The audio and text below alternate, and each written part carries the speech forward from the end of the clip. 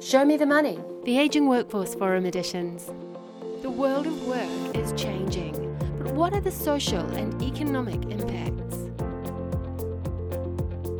I'm Bev Cassidy-McKenzie. I'm the Chief Executive of Diversity Works New Zealand. So we were formerly the Equal Employment Opportunities Trust. I guess we're the practical end of working with businesses and organisations, and I'm going to talk a little bit about some research that we did around ageing workers. Why did we do it? We did it because all the organisations that we talked to used anecdotal data and primarily referred to a lot of international research. So they told us in the UK the way that they're dealing with ageing workers is this, and in the US the way that they're dealing with ageing workers is this. That worried us a little bit about 3 years ago. So leading up to this, we set about working with some New Zealand businesses and organisations and set about actually working on our own research here. So let's launch straight into this. Right. Okay, so first of all, for very obvious reasons, we believe it makes good business sense to engage a range of ages in work. So yes, this is about ageing workers today, but we're about ageing workers, all ages. I know it's been talked about. I'm going to cover off some of the same stuff again, but the most important thing is there is a predicted skill shortage. Not predicted, there is going to be a skill shortage. End of story. So if you're not doing something about it in your organisation now, you're in trouble. If you haven't already put something in place, there's just nothing. You need to do something. Okay, so if you haven't, start talking to someone now, another organisation. Come talk to us. Come talk to Diane and her team. You need to be doing something. There is going to be a skill shortage. There's just nothing you can do about it. Several reasons. Everybody's right. We're not having enough kids. Simple as that. In our day and age, I'm in my mid-40s. All my friends, and probably yours too, having 4 or 5 kids. It's as simple as that. Look around. You've got 4 or 5 siblings. Everyone else had 4 or 5 siblings. It's just the way it was. Now it is only children in schools. Ask your kids. How many friends have their kids got? 1, maybe 2. That's all they're having. It's as simple as that. There aren't enough kids. So because of fertility rates, there's not enough kids coming through. Yes, we're relying on immigration. Yes, we're relying on other things. We need those young people. We need the migrants coming into our country. It's as simple as that. So we need to move on. So while New Zealand currently has 1 in 5 workers over 55, our government figures are predicting by 2020 it's going to be 1 in 4. 2020, that's only 4 years away. Let's be realistic. By 2030, it's going to be 1 in 3. So we need to do something about it. So obviously, rapid change going on. We need to do something about it. So we set off on a couple of surveys. One, we do a New Zealand diversity survey every 6 months. That's about 1,000 organisations that we go out to nationwide. We talk to those organisations about what's happening with diversity. So I'm just going to stop a minute and talk about diversity and inclusion. We can talk about age here today, and deal with age in an organisation, or we can talk about inclusion. How are you including older people in your workplace? So, and that's really what the crux of what we're trying to deal with here. How are you making an inclusive workplace so older people are both welcome in it, either to stay in that workplace, so retain them, or recruit them back into that workplace? So inclusion is really my message here today. Please look at how inclusive your workplace is. Okay, so we then set off New Zealand Diversity Survey. Every 6 months we go out, we look at everything from disability to age, young people transitioning into the workforce, ageing workers. How are you retaining them and bringing older workers in? LGBTQI, we look at religion, we look at wellness, we look at work-life balance, we look at flexibility. We look at the whole gambit of diversity and inclusion.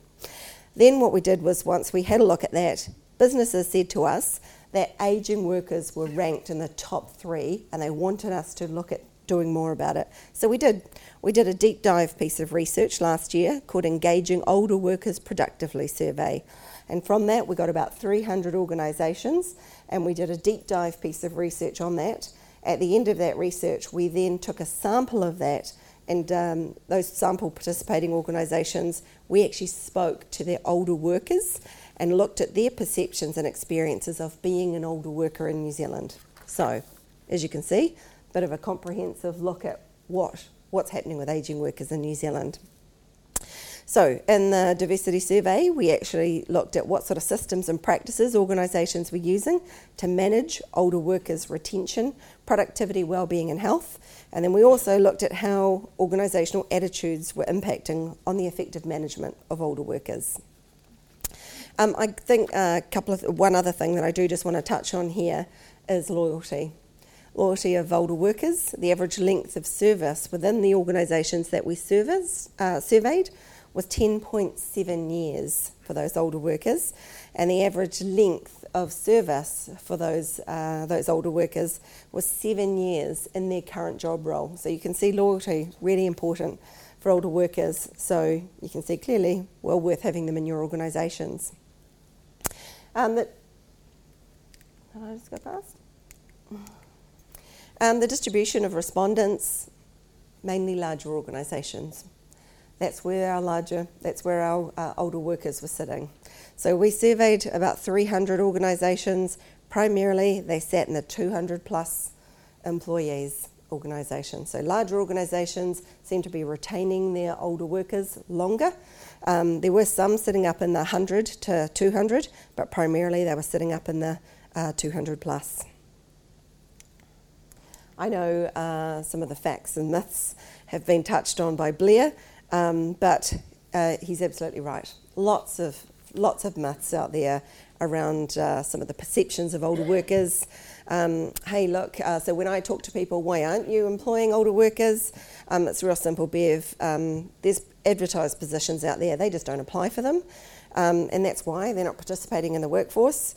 That older workers have poor technology skills, they're less flexible, they're not adaptable to new ways of working, they're without physical energy, and they don't have the capacity for management roles, and they're certainly not as committed to organisations. Well, that's absolutely not what our research found, quite the opposite, in fact.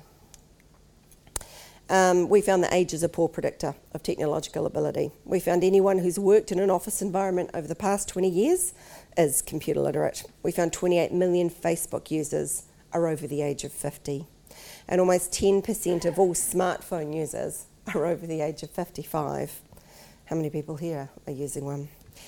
Older workers are not unwilling to learn or change, but that training needs to be in a format that suits them. How many people change their training for young people, for migrants, for other groups? Older did not mean poor health or mental decline, quite the opposite actually. We're a healthier society than ever before in New Zealand. There seemed to be a resounding agreement about the benefits of older workers, and I've just put up here a few of the key things, from life skills to life experience, levels of expertise, reliability, transfer of skills, mentoring, you've heard some of them today, commitment, stability for a business.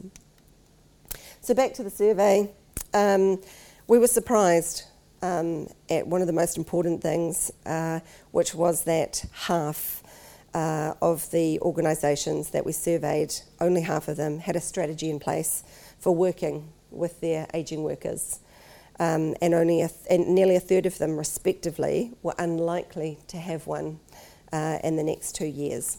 So while they valued their older workers, they certainly weren't going to have a strategy to work with them. So we found that quite an interesting perspective. What we did do, as I mentioned, we went to a sample of some of the older workers and asked them, what are your perceptions? What is it you value? So they said they would value flexible working arrangements, which we've heard today.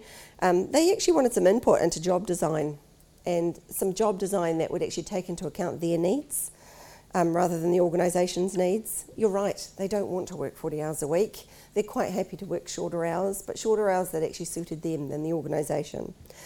Training and professional development. They were often overlooked as requiring any further investment. Listen, you're in your 50s or 60s, there's really no requirement for any more professional development for you. You're done now, we're going to invest in the younger ones coming through. Not true, absolutely not true.